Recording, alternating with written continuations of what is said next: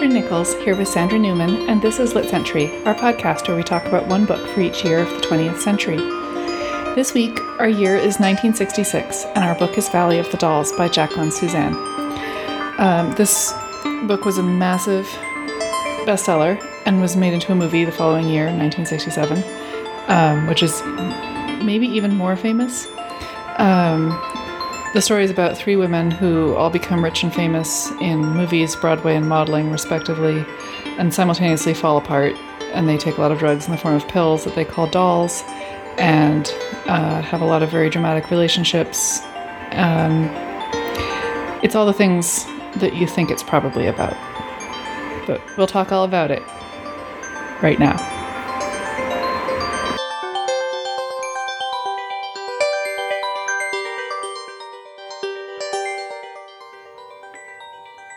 Hey Sandy, welcome back. This book is one of the ones that you mentioned when we first had our Should We Start a Podcast conversations. And we didn't even know what the premise of our podcast was going to be, but we knew that there was going to be an episode on Valley of the Dolls. What is your relationship to this book? Hello, Catherine. Do I have a relationship to this book? I think that my primary relationship to this book is that it is exactly the kind of book that in my generation your parents had. Like all parents had this book. And you would read it to learn about sex. That was, we didn't have internet porn, so we read things like Valley of the Dolls and Jacqueline Susann's other books to learn about sex. So I guess my relationship to this book and books like it is that my concept of adult life was formed by it. Yeah, I can see that. I think that I slightly missed this particular one generationally, but I can feel its echoes. And I think a thing about it as well is that there is, even for a kid, there was a very strong sense of the 1960s posturing as the adult to the 1950s and 40s as innocent, wide-eyed children who did not know these things about life and sex and drugs and so on. So it was also that there's like a generational posture of adulthood and cynicism about these kind of cultural artifacts. I did notice that it is historical fiction. Like, I don't think of it as being historical fiction, I guess partly because the costumes in the movie and the styling of the book, the cover of the book is so like sleazy mod. Is that? Yeah, very much defined usually by the portrait of Jacqueline Susann herself on the cover, looking very, very 1960s in her wig and false eyelashes. Yeah, but the book itself, the plot revolves around the idea that it's actually happening in the 40s, or at least starts in the 40s, with the studio system being that it's like Judy Garland era, not Sharon Tate era. Hollywood they're talking about, even though Sharon Tate is in the movie. Yeah, or even, I believe the Helen Lawson character is based on Ethel Merman. Yeah. Which is a really, really going back. But there's this wonderful feeling of Jacqueline Susann's actual knowledge of show business and what it's like backstage and behind the cameras. There's definitely a lot of insider knowledge, and at the same time, I found it to be punishingly cynical. Yes. Like an upsetting place to spend this much time. Yes, and it's interesting that this was it turned out to be exactly what people wanted and ate up. Like the idea of escapism was very different. Yeah, and I think that the cynicism even goes to the point that she says that she knows what people want to read on the subway. It was in it's like maybe in the Vanity Fair piece that we read for this, that she knows what people want to read, and what they want to read is about rich and famous people being destroyed. That the people want to encounter glamour, but then also they want to believe that it is bad and that their lives are Yes, bad. absolutely. But I actually found the glamour to be almost unconvincing until they started with the pill popping, honestly, because they just talk about mink coats like they're talking about boxes of Cheerios or something. It's like you just have to have a mink coat in order to sort of show your face in certain contexts. But they're so interchangeable and they're so unsensuous that even the vision of glamour itself is so sort of soulless and transactional. The sex is so unsexy. It's like Yeah, the determination to destroy these people is the drumbeat of the book. it's a book without real. It's very strange because you really have to bring your own pleasure to the book. Like the book will mention a mink coat, and if you want to fantasize about having one, as you know, a 1960s reader, then you can do that. But it's not going to do any of the work for you of finding a mink coat sensually pleasing. Exactly. Yeah. There's no feeling of being the person in the mink coat or having a slinky dress under a mink coat and slithering out of it for your Mm. debauched lover or anything like that. The scene where Anne actually does have, like, she loses her virginity and it is with the person she wants to be with, and she experiences sexual pleasure, which is like, let's just say, a shocking minority of all of the sexual encounters in the book. um, but it starts with her, like, they're in a hotel room and she takes off all her clothes and looks at herself under the kind of bare bulb. And she's just like shivering naked and under this kind of exposed light bulb in the hotel room. And I was thinking, the determination to punish and destroy these women is disturbing. Yes, and we will definitely get to Jacqueline Suzanne's biography and where she was in her life writing all of this stuff pretty soon.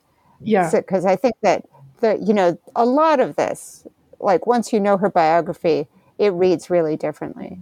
absolutely. Um, Yeah.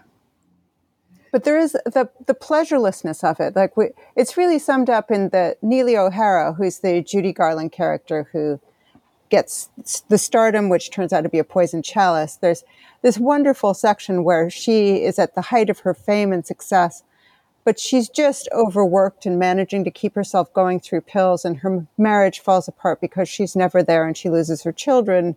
And it's all kind of summed up in the fact that she has the pool, she has the house, but she can never even swim in the pool because getting a suntan doesn't work with Technicolor.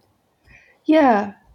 The one part that actually did have a feeling of sensory release is the pills themselves. There's Mm. really pretty great descriptions of getting high. And what a relief it is from the kind of burden of consciousness that these people are all encountering all the time, of this world that is so blisteringly hostile to them, that no Yeah. matter how much they succeed at anything, everything is just a humiliating slog, except getting high.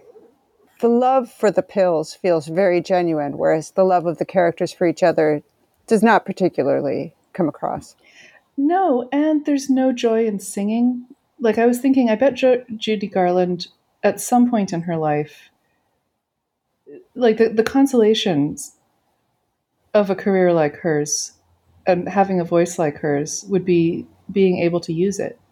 But there's no sensory pleasure in any of the art forms that they are excelling at.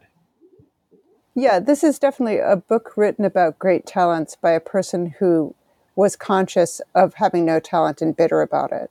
Yeah, yeah, and seeing talent as only a bargaining chip in a series of transactional relationships where the women are just always screwed over.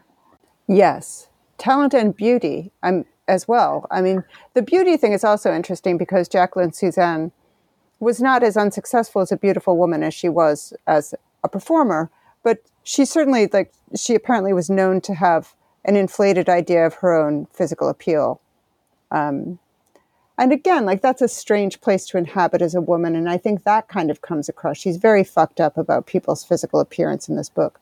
Yeah, I was thinking for the first maybe third of the book, the ways that Helen Lawson is described as an aging woman. Oh God, yeah. I was like, I don't know about this. I might have to read something else. This is actually just, it's like reading Black Beauty. You know, it's like they will not stop whipping that horse. The horse Yes. Helen Lawson. jobs. So Helen Lawson being the Ethel Merman character, who's like the oldest generation of performers in the book, who from the very beginning of the book is already too old even for Broadway and only manages to get by because of her unbelievable singing talent. And she's treated like as an idiot savant in the book. Like all she has is the voice. Well, and then these descriptions of her pancake makeup cracking around her eyes and her disgusting eyeliner and mascara, how it's like spiders or whatever. I don't even remember all the details. I actually took a bunch of notes and I don't even want to revisit them because the description of like her waist thickening and her hips. God. Like, I was like, oh, this is a lot. All of it. This is a lot. And then she even has to lose her hair at the end, and she gets in a fight with Neely O'Hara in the toilet. It has to be in the restroom, in public as well, in front of the toilet attendant, and so Neely O'Hara grabs her wig off her head and flushes it down the toilet. She's stuck in the restroom for the rest of the night until everyone leaves because it's too shameful to go out without her hair. I mean, it's it's really like an incredibly cruel treatment of a woman's aging body, of a woman as the inhabitant of an aging body. Absolutely. It is, it's interesting how many of these scenes, the movie, which is kind of known for being campy and over the top in every dimension, it softens a lot of these scenes significantly. And I think that's, like you have a sense that Jacqueline Susann is writing about her own self-loathing, like, but it is a lot of her own self-loathing. It is a lot of her like midnight to 3 a.m. thoughts about her prospects in the world and what she could ever be valued for. I think there's something disturbing about a person who wants to write a book like Black Beauty about just the punishment of the body over and over and over when that body is your own in some way. Well, I have a lot of sympathy for it. I feel like a lot of people go through that at some point. Of course, there doesn't seem to be a lot of insight here, though. It does seem to be very much on the side of the abuser. Yeah. And that seems to have been Jacqueline Susann's only move. So I'm gonna go to the other thing, like the next thing, I should say. It's not the only other thing, but the next thing that is incredibly disturbing about this book is how it treats disability. Yes. Yikes. Oh my God. It is so weird. And it is the one plot twist that nobody will see coming. I think. Yeah. Do you want to spell it out? Spoil everything? Okay. Spoiler: Spoiler. So, the Jennifer North, a different character we haven't talked about. There are three main characters: Ann Wells, Neely O'Hara, Jennifer North. So Jennifer North is kind of the glamour puss. She's not based on Marilyn Monroe, but she's kind of a Marilyn Monroe type if Marilyn Monroe was just hot and had no talent. And her big plan at the beginning of the book is to get married to the singer based on Dean Martin, actually, called Tony Poehler. But Tony Poehler is always being chaperoned by his sister, who won't let Jennifer North be alone with Tony Poehler. And she follows them around everywhere. And the only time Jennifer can be alone with Tony is when they're actually in bed having sex. And she's very frustrated because Tony is very childish and just says, oh, my sister Miriam handles all of that. You know, I have to talk to Miriam. Miriam will decide. And she can't get him to marry her because of that. And finally, she manages to elope with him and get him to marry her. And basically what transpires is that Miriam is not controlling exactly. Miriam is controlling, but it's because Tony Poehler has some kind of very unrealistic developmental disability, which gives him the mind of a child, and all he can do is sing. Like, again, this treatment of talent as if it were, you just had a voice and that was all it was.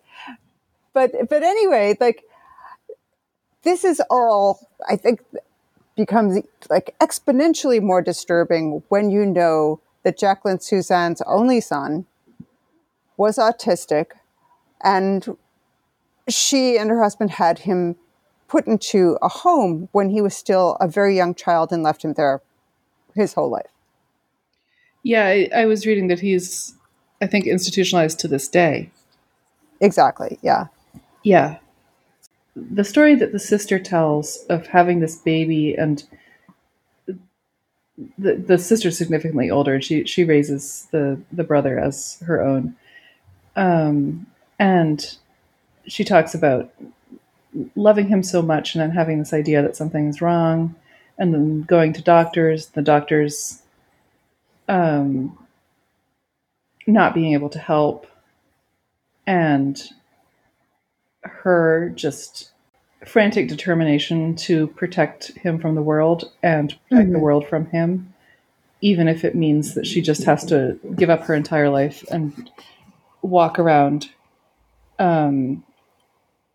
beside him, basically, always making sure that he has sex but never produces a child of his own.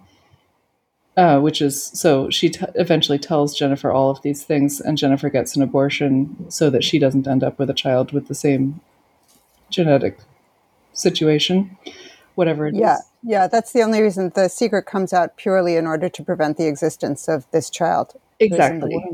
Yeah. But the fact that the sister is fat is something that the book does not stop mentioning. That what is the price of being a person who actually does commit to a child with some developmental disability, fatness, and having no life of your own whatsoever, ever again. And wearing the wrong shoes as well. Wearing the wrong clothing. Yeah. And like generally just being this humiliating adjunct to the world. Yeah. The number of ways that people can be just devastatingly humiliated. But I would say only the women, other than maybe Tony, but I don't even think, I think Tony's fine. Right? Yeah, it's unclear if the men actually have subjectivity in this book, though, to be fair. They don't seem to have much of an emotional life. Well, they give a lot of advice. The possible exception of Henry Bellamy, who's like the paternal figure in this book. Yeah. And Henry Bellamy is, I think, genuinely pretty sympathetically written character. I just think that there's a lot of scenes where there's a man who is giving a woman advice because he knows what's really going on in this situation. And the fact that the woman is unable to navigate the situation is always something that everyone involved agrees is her fault. Even though the book shows a picture in which there is no right answer. There's nobody who is not being destroyed at every single turn. Yes. And there's no right choice. You can have it all, but every part of it will be poison. Yeah. Yeah. And that having your own money and making wise investments, as Anne Wells does, will mean that your husband will find it impossible to love you. Yes. Describing a woman as strong is always an insult in this book. It's just another way of humiliating. It's like calling a cockroach strong.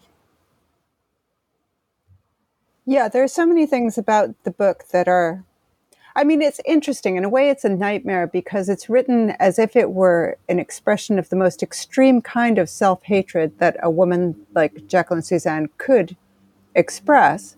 And, just like spinning it out in all of these cartoonish ways. And yet, in a sense, she was right about how she would be seen by the world because it was a #1 bestseller forever. Yeah. So I think that's one of the things that I thought about Twilight when that book was the #1 bestseller forever. I Mm-hmm. thought in some ways it's like it's a bad um, it's a bad example for how you should run a relationship, but it also is getting at something that feels emotionally true, Mm-hmm. and it has its own distorted but completely emotionally committed weirdo vision that is very much the author's own and nobody else's, where by the time it gets to the demon pregnancy that is like killing her from the inside, it's like, yeah, sure, okay, then your ex-boyfriend falls in love with the baby. Yep, that that's part of this world's very strange but very committed vision that does have this feeling of reality, kind of like Flowers in the Attic. I think that Mm. was how I reacted to that book, and that was how I expected to react to this book. But this book felt like a layer more cynical than that, where I was thinking, I don't even know that this is her authentic vision. I think she believes that people's desire to see beautiful women being ruined is just, it's like, she's just like, I'm just going to feed you this because I know you want it. Well, I just want to put in that we're talking about this book in isolation, but it's part of a whole genre of books that I think of because of my personal generational position as the books your parents have, which all had this worldview. They were all like this. There were, they all included things like plot lines, like the plot line of Jennifer North, the glamour puss character, who's always defined by her big, beautiful breasts, eventually having to have a radical mastectomy and deciding that rather than lose her breasts, she will kill herself. But not only this, but she is, in a sense, right because the love of her life, the man she's just met and she's going to marry, actually tells her just before she kills herself that as long as her breasts are all right, he doesn't mind what happened. Yeah, yeah. The world actually like reinforces her view. That's how cynical it is. But that's how all these books were. That's how all of those Harold Robbins books were actually worse. They actually were kind of pro-rape as well as all of this. Yeah, this book is definitely considers rape to be, I don't know, like getting in a taxi. It's just like a completely normal, utterly banal part of city life. You're just going to get raped like pretty Yeah, much 5 times a minute. yeah, yeah. It's interesting. I mean, it's the whole world was like this. I guess is the difficult thing to Yeah. to believe.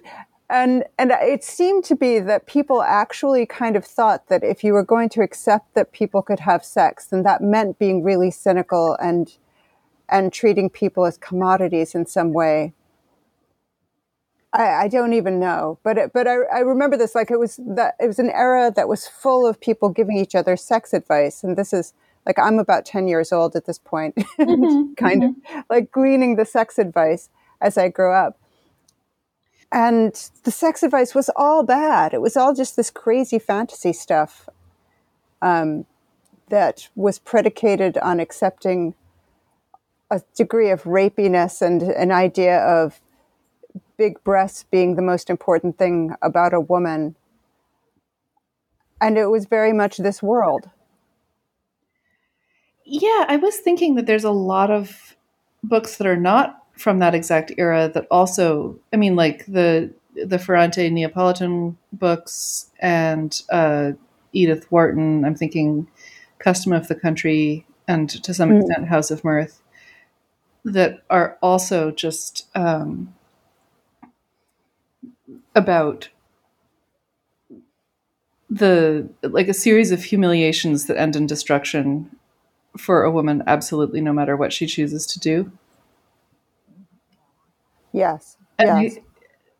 I don't think that people usually write books like that about men, I'm gonna say, except black men probably, like Invisible Man Mm-hmm. kind of.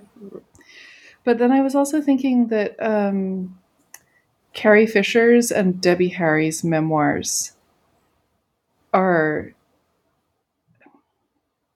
they're kind of about this world, but they don't accept Suzanne's premise that there are no consolations in any form of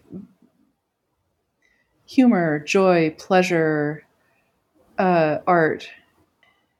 Do you know what I mean? Like, have you read either of those women's memoirs? No, I haven't. I haven't. I highly recommend both. Any amount you want to read of either of their writing, I think is very interesting about being in the public eye as a sex symbol, still wanting to maintain a sense of humanity and that you are in fact in control of your body and your image and your what you're projecting into the world, even if part of what you're projecting into the world is hotness, and in a world where you're also aging, pills, drugs, plastic surgery, whatever, Mm-hmm. that those are somewhat the medium that you're moving through, but you're still a human being and you're still a person. And it's that feeling of still being a human being that I think is missing from this book. Yeah, nobody ever just. It is very. There are actually so many things that are missing from it. Like you never get the sense here in this book that anybody in this world, which is the world of show business, so there are lots of intelligent people in it, that anyone ever does anything interesting. Yes. Or that is interested in anything that anyone else has done. Or, oh, there's a new show, there's a new movie that does something artistically interesting. That the idea of art is completely absent here. The only reason people do any of this stuff, even writing books, is like subtly about succeeding and being famous. And just racking up those mink coats that are all identical fungible commodities with no glamour. Yeah, it's really sad. Actually, it's a deeply sad and joyless book. It is, Um, yeah. And and I often think, like, how great must life have been in the 1960s for people to actually decide, like, need this as a kind of refreshment from their everyday lives. well, it, I think that her idea that people would read this and then go home to their boring but possibly cozy lives and feel better about themselves, that they're not doing all of these things, it again seems just blisteringly cynical to me. And then if you read the books by people like Debbie Harry or Carrie Fisher that were actually living this kind of life at this kind of time, more or less, you see that in fact their lives were extremely cool at this time, and they were also terrifying and violent and dangerous Mm. and occasionally, humiliating and terrible. But they were also really interesting and full of that sense that it's possible to get what you actually want by having a life in the arts. Well, I just want to add here that, like, as a person from another age, but a person who grew up with Jacqueline Susann, I also read her first book, which is a dog memoir, Yeah, yeah. Every Night Josephine. So like I was one of those kids who read everything with a dog or a horse in it. Aww. And so so I read Every Night Josephine, and that's about her. It's about her life and her dog. And Jacqueline Susann was not a joyless person. She was actually really funny and really irreverent and, like a little mean, Yeah. but not like a really happy kind of fun loving person who really got a blast out of her life. in showbiz. So it's just kind of interesting that the joylessness is something that she has put on to her actual personality in order to be more successful, and it worked. Yeah.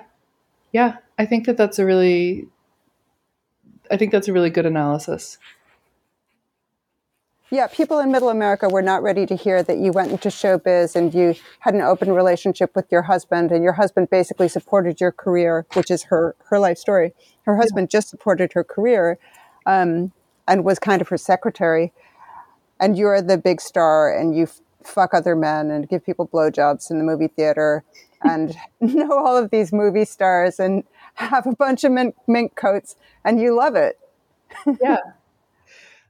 Yeah, the article that we both read from the New Yorker, Michael Korda's "Wasn't She Great?" like a little memoir essay about Jacqueline Suzanne and meeting her. That was not a joyless person. It was not a person who was inured to any sensory pleasures. You know, the scene where he orders a steak at this very fancy restaurant and she says like, no, you could get a steak anywhere, you should be getting the things that my husband and I got, and she starts scooping food onto his like put scoops of her husband's food and her own food onto his steak, and then he's like, maybe I'll just wait and eat when I get home. um, but she sounds like somewhere between a charming oddball and an upsetting oddball, just in some of the details of what he's saying and just, some of the other things. She definitely seems to feel free to burn a lot of bridges as she goes through life. At the same time, I don't think that she actually is one of the people in this book. I think that this is a thing that she thinks other people want to hear, which I guess is what we've been saying this whole time. Yeah. Yeah, I think she rightly understood that if you wanted to write a big bestseller, which was her stated aim in writing this book and her next two books, then you did not present a character who was like Jacqueline Suzanne. Yeah. Or if you did present anything like her, because the character she's definitely most like would be Helen Lawson. Helen Lawson has a lot of Jacqueline Suzanne in her.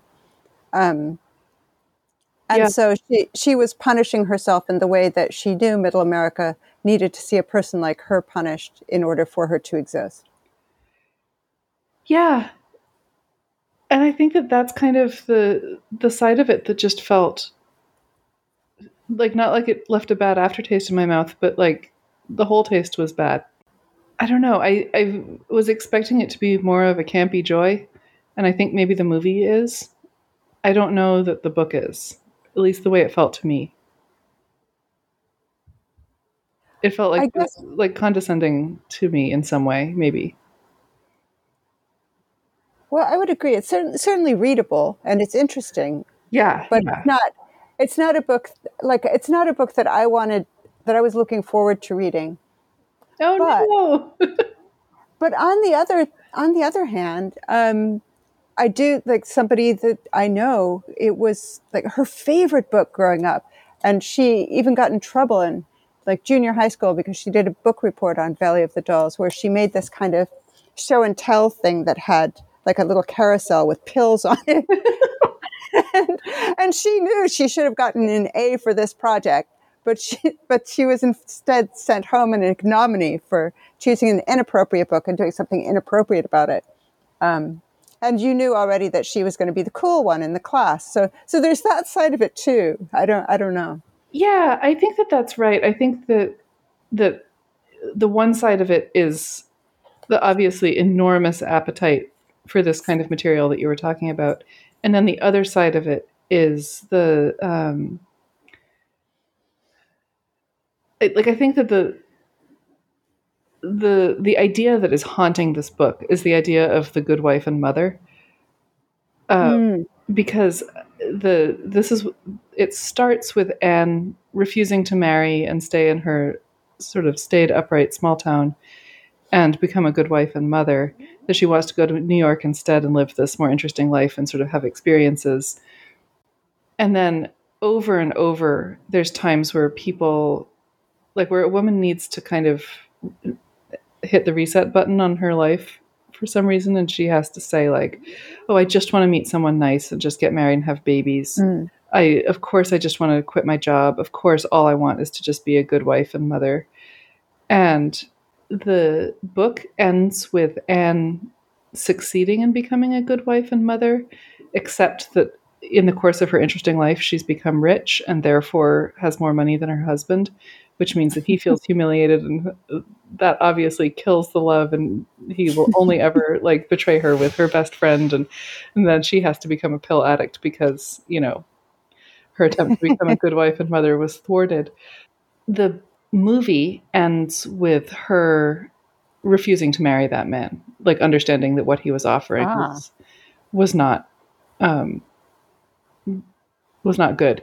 And so that's a difference that I haven't actually watched the whole movie, but it's a difference that seems telling of kind of how the movie wants to soften what the book actually is doing, which is just that if you take any turns in life other than just heading directly to good wife and mother, you are just going to be punished endlessly for that. But there is this sense that there's another way that a woman could be, which is that you would never have a book written about you. You would have your name in the papers when you're, what is it, born and married and die? I don't even remember. That the urge for experience is a thing, but there's another thing you could do, which is to have a quiet and private life with your presumably boring husband in a boring town. Which is a thing that I don't think Jacqueline Susanna ever actually considered as a real possibility that someone could do. That's not a real thing that people do as far as she's concerned. No, she's condescending to people who did by making them think, like, she's like, buy my book where I tell you that there's nothing good out here in the world of having cool experiences. Yeah. She is like really like the queen of sicko energy, I gotta say. Like, it's so true. It's so true. I'm just gonna give like one thing from the New Yorker article, which is so sicko energy. So this is from the person who was her editor for the next book, with The Love Machine, that she wrote. So Jackie wrote on pink paper, and she had apparently not yet discovered the shift key on her typewriter. She wrote everything in capital letters like a long telegram, and added revisions in a large, forceful, circular hand in what looked like a blunt eyebrow pencil. I mean, there's something about like she doesn't want to shift, but she chooses to write in all capitals instead of in lowercase. Yes.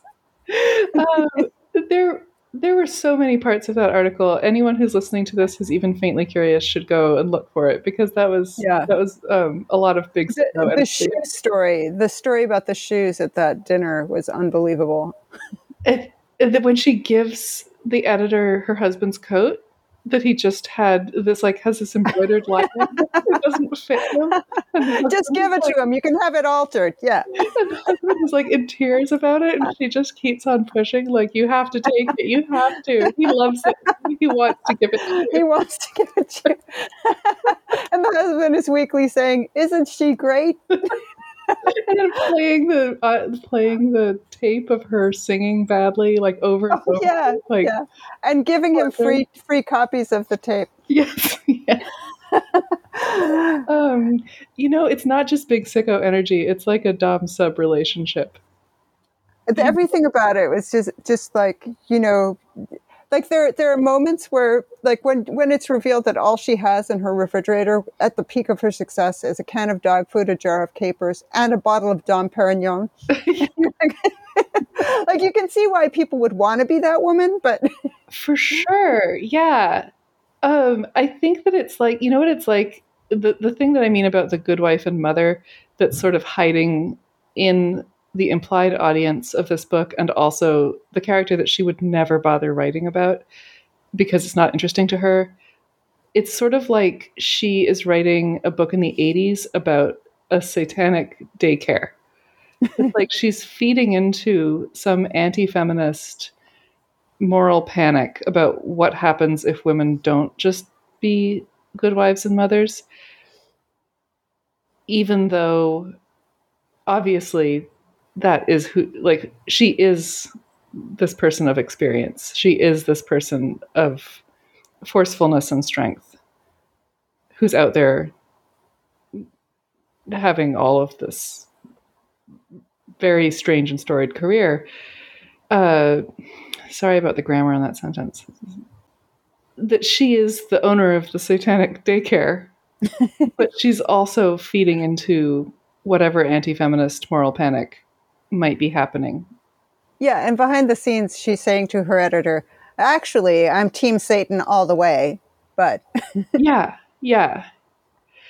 And I think that maybe that's the feeling of... it's like she's not giving you her authentic vision. I think it sounds like the dog book is her authentic vision. It seems like she has a lot of authentic visions about her dog. Yeah, she genuinely loved the dog. That we can definitely say. Yeah. And this isn't like Flowers in the Attic, where she's telling you something really true about herself, couched in these terms that are kind of bizarre.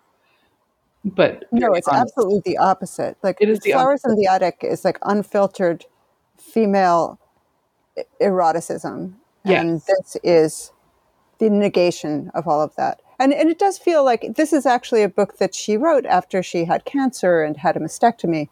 And there is a lot of like bitter mastectomy energy in this book. Yeah, there's bitter institutionalized child and bitter mastectomy and bitter I'm no longer 20 and I'm pretty sure that nobody values a woman over the age of 24 anyway. Oh, but I couldn't find any excuse for the homophobia that there seemed to be no biographical justification for.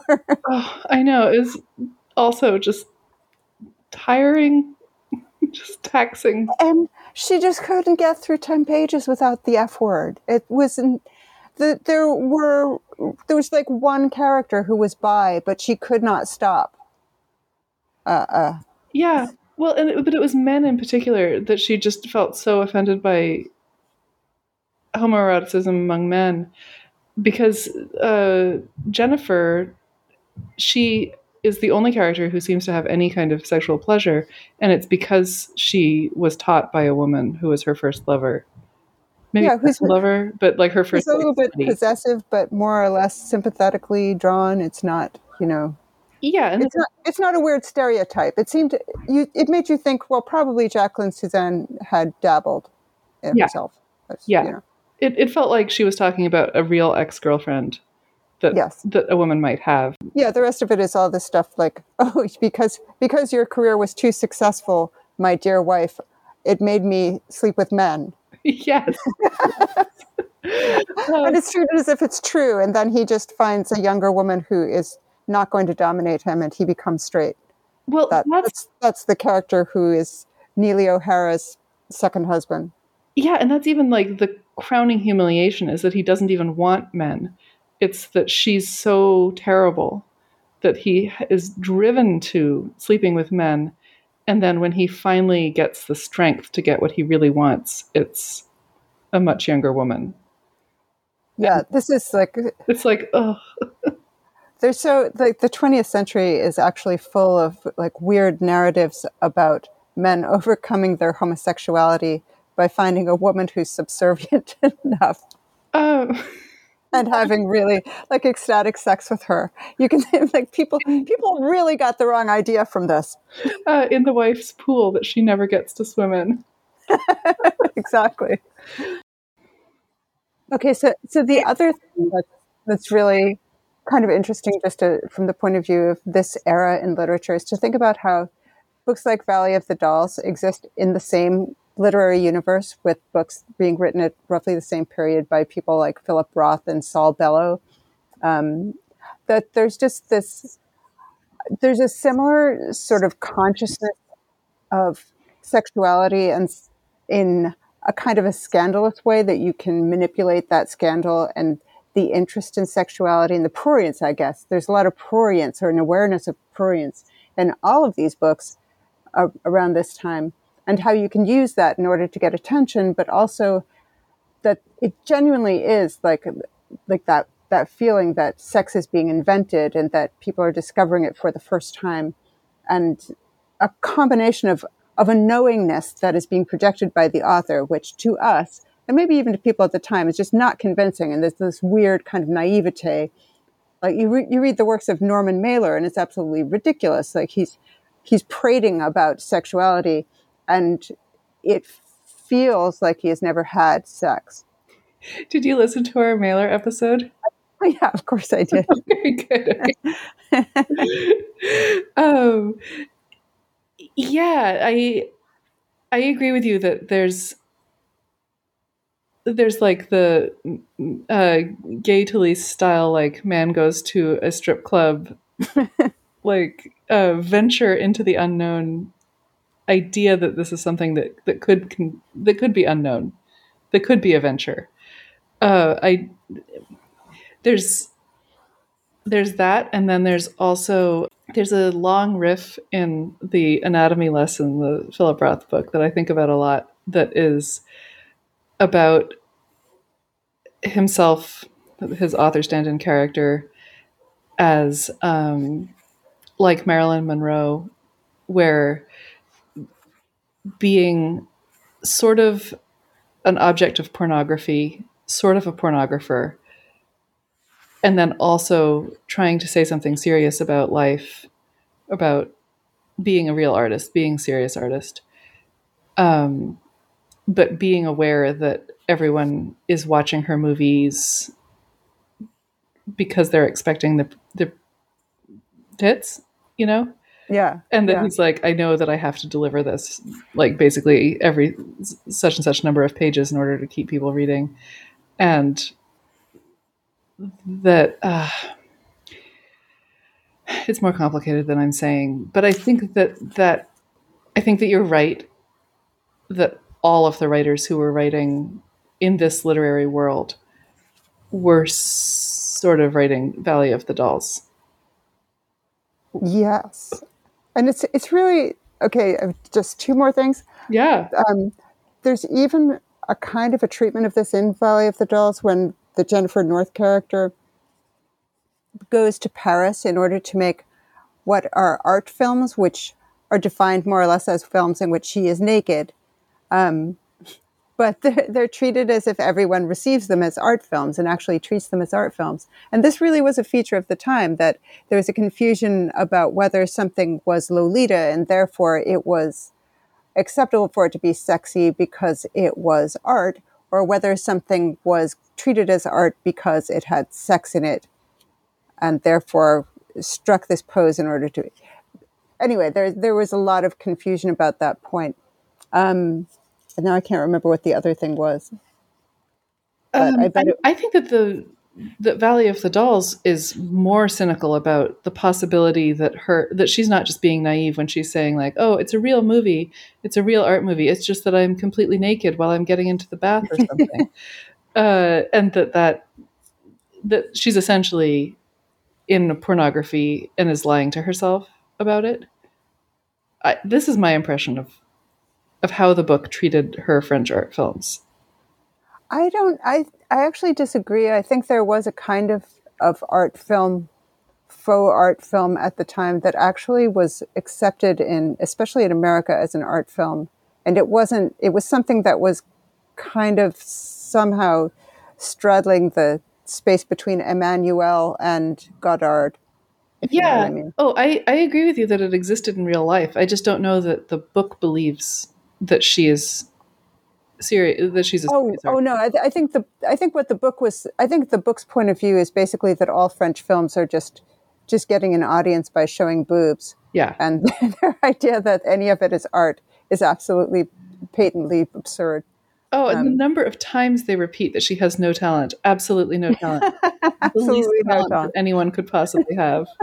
She has zero talent, but she has this amazing movie career for some reason. Yeah. But the other thing, I remember the other thing that I wanted to say, which you may want to cut, but I'm just going to say it anyway. Another book that I keep thinking of, which nobody reads anymore. It's never going to come back in, a Grove Atlantic edition, as Valley of the Dolls has, is a book called Coffee, Tea, or Me, which was... I've heard of that. I haven't read it, but I've heard of it. Well, I obviously would never have read it if my parents had not owned it. But again, like a book from which I learned about sex.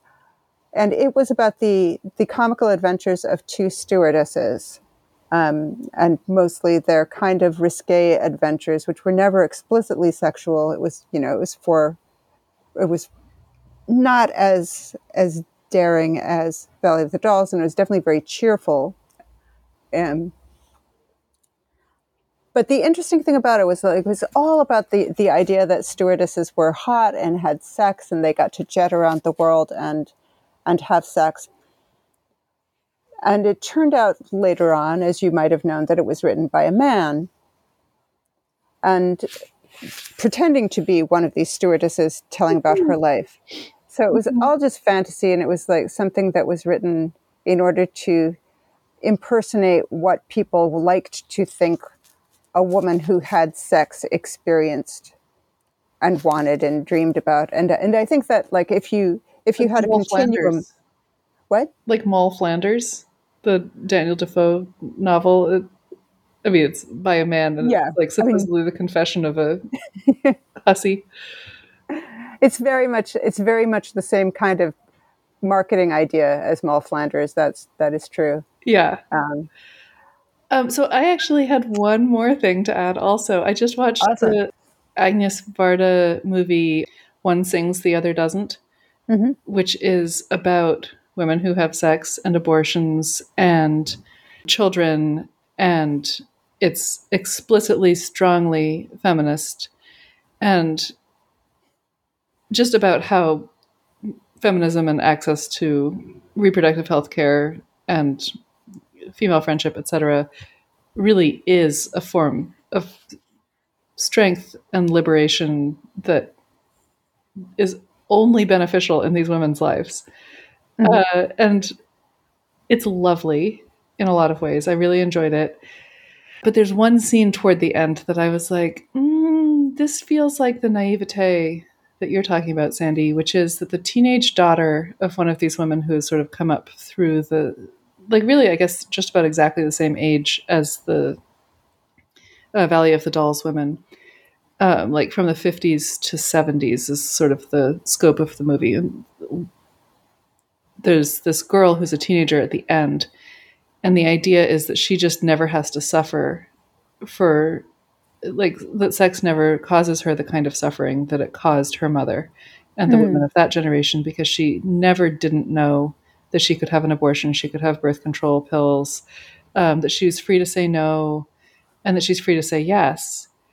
And there's this scene where her boyfriend, like, she has some, attractive older teenage boyfriend, and she's a younger teenager, and he's like, oh, hey, want to go do it?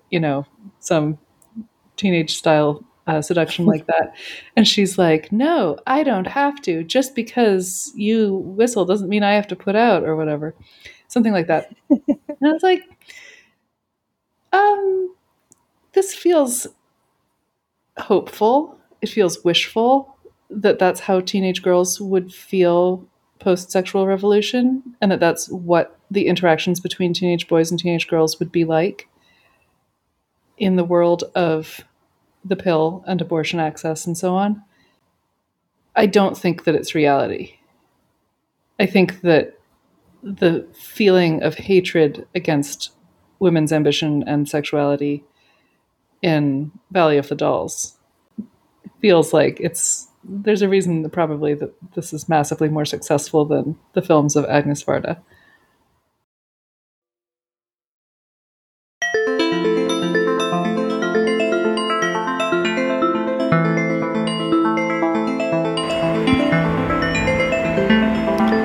All right, that was our episode on Valley of the Dolls. Thank you, as always, to Adam Bear for our music, and to the people at Literary Hub for hosting us. If you'd like to write to us, we're at LitCenturyPod on Twitter and litcenturypodcast@gmail.com. Thank you, and goodbye till next week.